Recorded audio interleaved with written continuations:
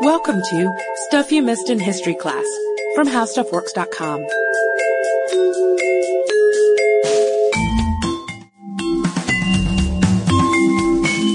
Hello and welcome to the podcast. I'm Katie Lambert. And I'm Sarah Downey. And our subject for today was called A Historical Hottie by People magazine, which of course is the most reliable of all celebrity magazines, so it must be true.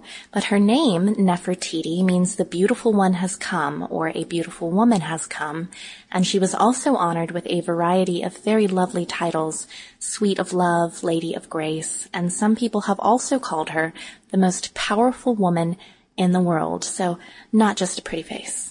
And I've long loved Nefertiti. I actually was her for Halloween. I think I've mentioned it before. It was probably my best Halloween costume when I was about 9 years old.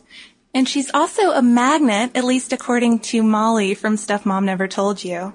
On Molly's fridge. Yeah.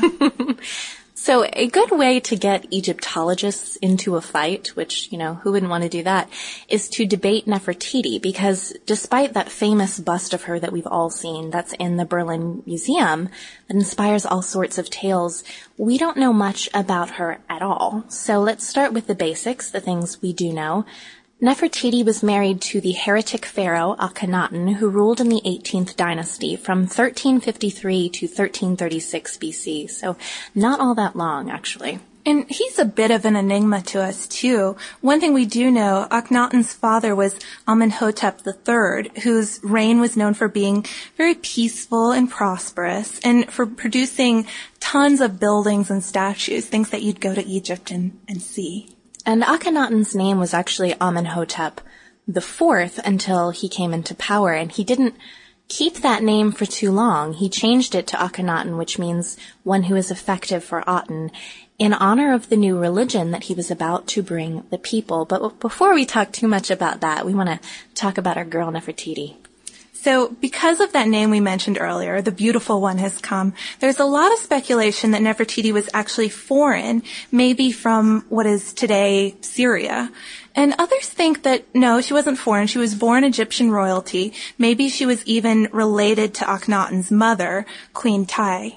Or perhaps she was the daughter of Ai, who was an influential courtier and may have been involved in King Tut's death. He definitely succeeded him. But which he must have been really old, too. We were talking about this. Grandfatherly age, yes. Well, all of this really goes to show how much of an enigma she was. I mean, we're talking about her parentage and, where she's from. Pretty basic facts that are really fuzzy.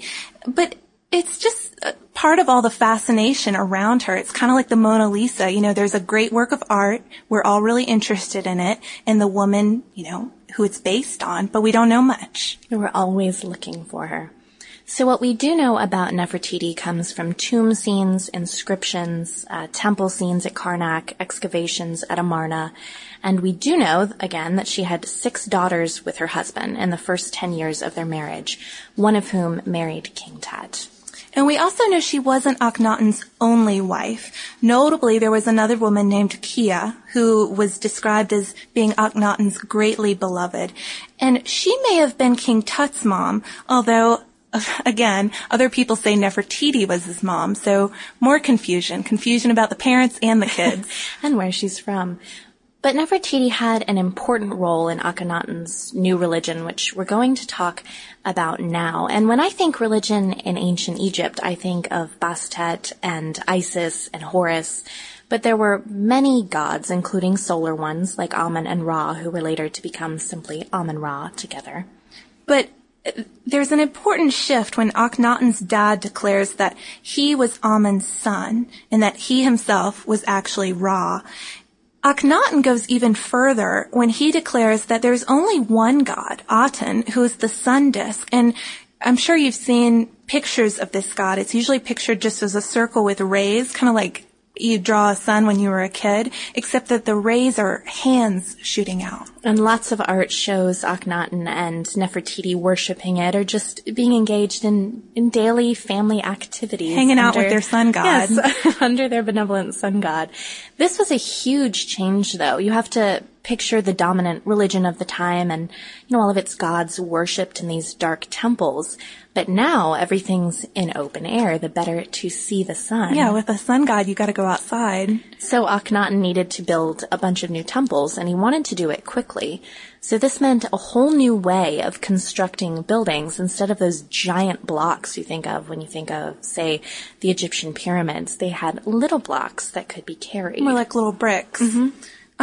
And it's oversimplifying things, though, to just say that we're going from a polytheistic religion to a monotheistic religion, because Akhenaten and Nefertiti are still depicted as godlike themselves. Right, and like a triad with Aten. Yeah, with Aten.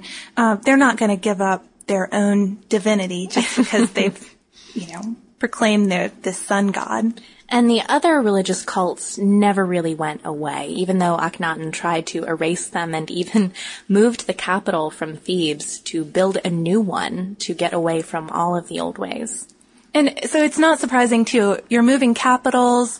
Changing religion, changing religions that suggest that this is not received universally. The reforms aren't really popular, and he and Nefertiti are definitely enemies of the priests. And the people probably want to keep their own religion, especially, it's something so radically different from what they're used to. As we will see later. But going to Nefertiti's power, she may have been a sort of living fertility goddess, according to Britannica. Based on depictions of her from the time, she's always dressed really gorgeously in fine linens and fancy headdresses because she's supposed to be this alluring figure. And she has her little egg-shaped babies, too. Egg heads. And at the temple in Thebes, art suggests that she may have acted as a priest of Aten. And in blocks from Karnak, she's shown actually smiting enemies in that fabulous blue headdress we all know her for, which was unheard of for anyone but a king. And this really suggests the influence that she had in Egypt at the time. Unprecedented. Yeah, she was considered divine, as we mentioned, but on her husband's sarcophagus, she's actually pictured on each of the four corners, and that's a big deal. It's her pictured instead of, the sun god, or if it had been an older time, different gods. When you'll see her twice as often in art as you'll see Akhenaten. And some people think she may even have acted as co-ruler with him, but at the very least, she's credited with making this new religion seem a little more warm, fuzzy to the people, and that would be part of the reason why she's pictured with her daughters as this model of fertility and in lots of happy family portraits, which is always a good ploy for public sympathy. Just ask Marie Antoinette. Well, so what happens to Nefertiti? That's our question. We have these murky beginnings, but where does she go? She has the middle, too, with all of her influence and her power, but at a certain point, she kind of disappears. So Akhenaten dies after 17 years of rule, and none of the religious stuff really lasts very long after him. He has a co-regent named Shmenkare who keeps the throne until Tut, but from there, things are a little strange. In Akhenaten's 12th year of rule, one princess dies and 3 just disappear from the records. It's possible that they died of plague. And Kia disappears as well. Some people think Nefertiti might have gotten jealous and killed her. Kia is one of Akhenaten's other wives. But then Nefertiti disappears from the records as well. So did she die? Was she killed? Was she buried in the royal tomb at Amarna? Or it's possible that she was Smenkare, this ruler, and she's even more powerful than ever now.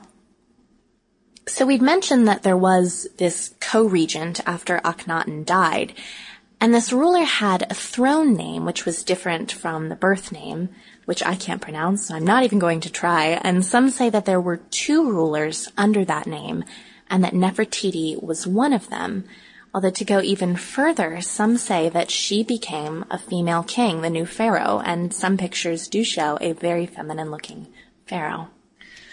So while we may never know, what exactly Nefertiti's role was, if she was a female king, or if she was a co-regent, or maybe just the wife of the Pharaoh still, or maybe even dead earlier than we thought, by not too long after the time she does die, her pictures are being defaced because she is so unpopular with the priests. When Akhenaten's buildings were largely destroyed, his name is completely erased from the king's list, so we didn't know anything about him until we found him. And it's not until 1912 when she surfaces again. That's when the bust of her was found at Amarna and dated to 1345 BC. And of course, it's beautiful. It's very beautiful. And ever since then, we've been looking for her. And one Egyptologist, Joanne Fletcher, says that she's sure that Nefertiti is the younger woman mummy from KV 35 in the Valley of the Kings. And this mummy was unwrapped, so you can't tell the identity of an unwrapped mummy, but she has a shaved head, and someone tore her arm off too, as well as ripped her mouth and bashed her chest, so really defaced the body. There were two other mummies buried in this KV 35. One is known as the elder woman, and one is known as the boy. And the elder woman has red hair and manicured hands. The boy has a side lock. And it's thought that the woman might be Queen Tai, who is Nefertiti's mother-in-law, and the boy might be Prince Tutmosis. But here's another important thing about these mummies. All of them have really messed up feet, which, you know, in their belief system, in the afterlife, that would mean they couldn't walk. And Nefertiti, with this bashed-in chest, if it is Nefertiti, wouldn't even be able to have the breath of life. Well, and according to Fletcher, since they are damaged in this way, it wouldn't have been grave robbers who did this. It must have been intentional, you know, a calculated action by people who wanted to make sure they didn't have an afterlife. To destroy their afterlife, yeah. But Fletcher is very controversial, and some say it was grave robbers looking for amulets on the mummies. And a lot of people say that the mummy is too young to be Nefertiti. Perhaps she's the elder woman in the tomb, and the younger one is one of her daughters, but unless one of them sits up and tells us, we probably won't know. We did get to play into that exhumation theme, though. We definitely as we always do. And we have an art note to end. That bust of Nefertiti shows an epicanthic fold, which we associate with an East Asian eye. But it can also be associated with several medical conditions, and her daughter had it as well. So, as always, people like playing posthumous medical detective and trying to figure out what genetically it could have been. So the epicanthic fold is based on the bust, but it's also important to note that the art changed pretty dramatically during the Amarna period. There are really exaggerated figures with these long skulls for the royals. You know, I mentioned the egg-shaped babies earlier. I remember looking at those when I was a kid and just thinking, what happened to their heads? They're also often depicted with big stomachs and hips and skinny little torsos, and this may have been symbolic. Or it was maybe just about changing everything. So you change your religion drastically. Change your capital. Maybe you change your art styles as well and just forge a new way. But it's also possible the art was more accurately reflecting how people looked. Right. Perhaps Akhenaten did have a skinny little torso and a big stomach and kind of womanly hips. And in one statue that may or may not be Nefertiti, she's wrinkly and saggy. And again, we should note that she looks very different in a lot of portraits, and she may not have looked like that bust at all. And speaking of that bust being different from real life, a CT scan recently showed a difference between what we see of the bust and the inner facial cast. It's not as symmetrical or as unwrinkled, so perhaps was made prettier by the sculptor. Which is lucky for Nefertiti that she has to have a nice bust if she's going to be making people's historical hotties list. We should mention that the Egyptians want their bust back from the Germans by 2012, although there's a bit of a debate about that. But we'd like to wrap up with a quote that's from a hymn to Aten, but made us think of Nefertiti. He has a million forms according to the time of day and from where he is seen, yet he is always the same. And that brings us to our listener mail from today, which is about our Charlie Chaplin podcast. So this message is from Suzanne, and she wrote, I just wanted to say I loved your Charlie Chaplin podcast. I wanted to recommend you take a look at his old film studio. I've been to the Chaplin studio a few times, although it is now the Jim Henson studio. It's a lovely Tudor-style building, almost at the corner of Sunset and La Brea in Los Angeles. And she gave us some details about inside of the studio. I think our favorite point, though, was when she mentioned that it looks like an old English-style village. In the main reception area, there's a large black and white photograph of Charlie Chaplin at the groundbreaking of the studio. It's really cool to see what LA looked like back then, nothing around for miles.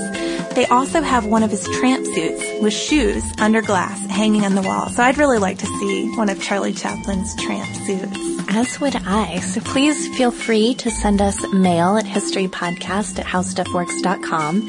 If you're not much of an emailer, you can follow us on Twitter at Missed in History or join our Facebook fan page where we'll keep you updated on what we're working on. And you should really read a very cool article called Was There Really a Curse on King Tut's Tomb? Written by our own Lady of Grace, Sarah Dowdy. And you can search for that on our homepage at www.howstuffworks.com. For more on this and thousands of other topics, visit howstuffworks.com. And be sure to check out the Stuff You Missed in History Class blog on the howstuffworks.com homepage.